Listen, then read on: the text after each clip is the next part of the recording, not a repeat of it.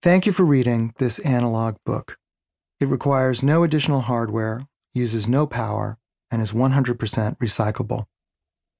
You will find that it is possible to read or not read any of this book's pages in any sequence. While its pages have been numbered sequentially to assist in navigation, there is no reason to consult these numbers if you do not wish. Should you like to highlight a passage, you will find that you can mark the page with most any implement at hand.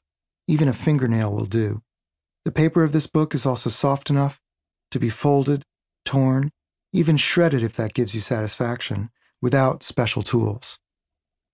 You are free to share this book, resell it, or donate it to charity. The author and publisher of this book do not have any information about you. They do not even know that you have a copy of this book unless they sent it to you personally.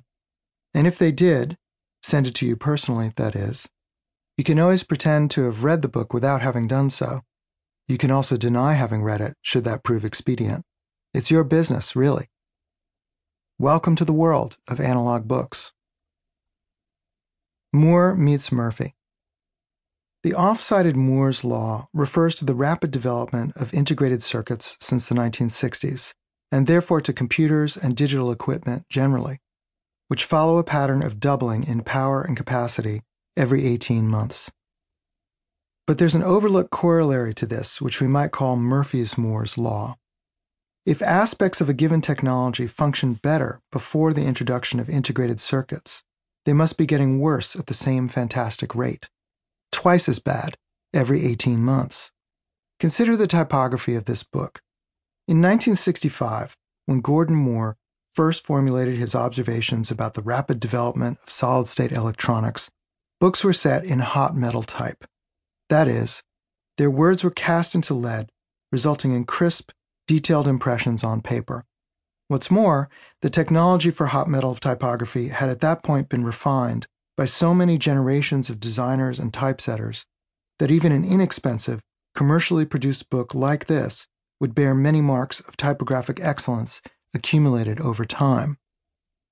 A few years later, while Moore was extending his law of growth to personal wealth by co-founding the semiconductor manufacturer Intel, electronics began to make phototypesetting more cost-efficient than hot metal.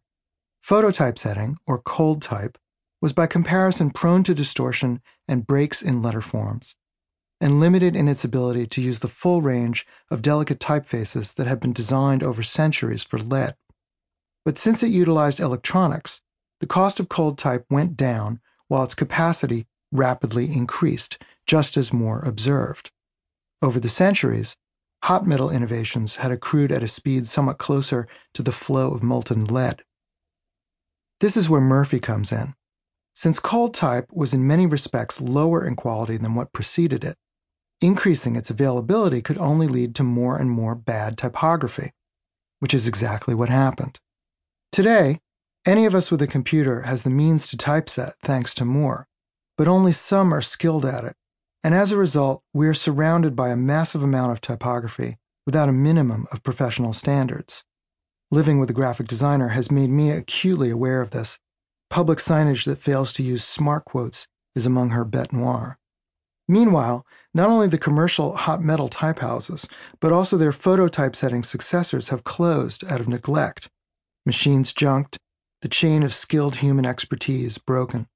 The refined technology of hot metal typography is limited now to artisanal specialty uses, a letterpress invitation to the retirement party for an Intel executive, say, but never an ordinary book, like this one.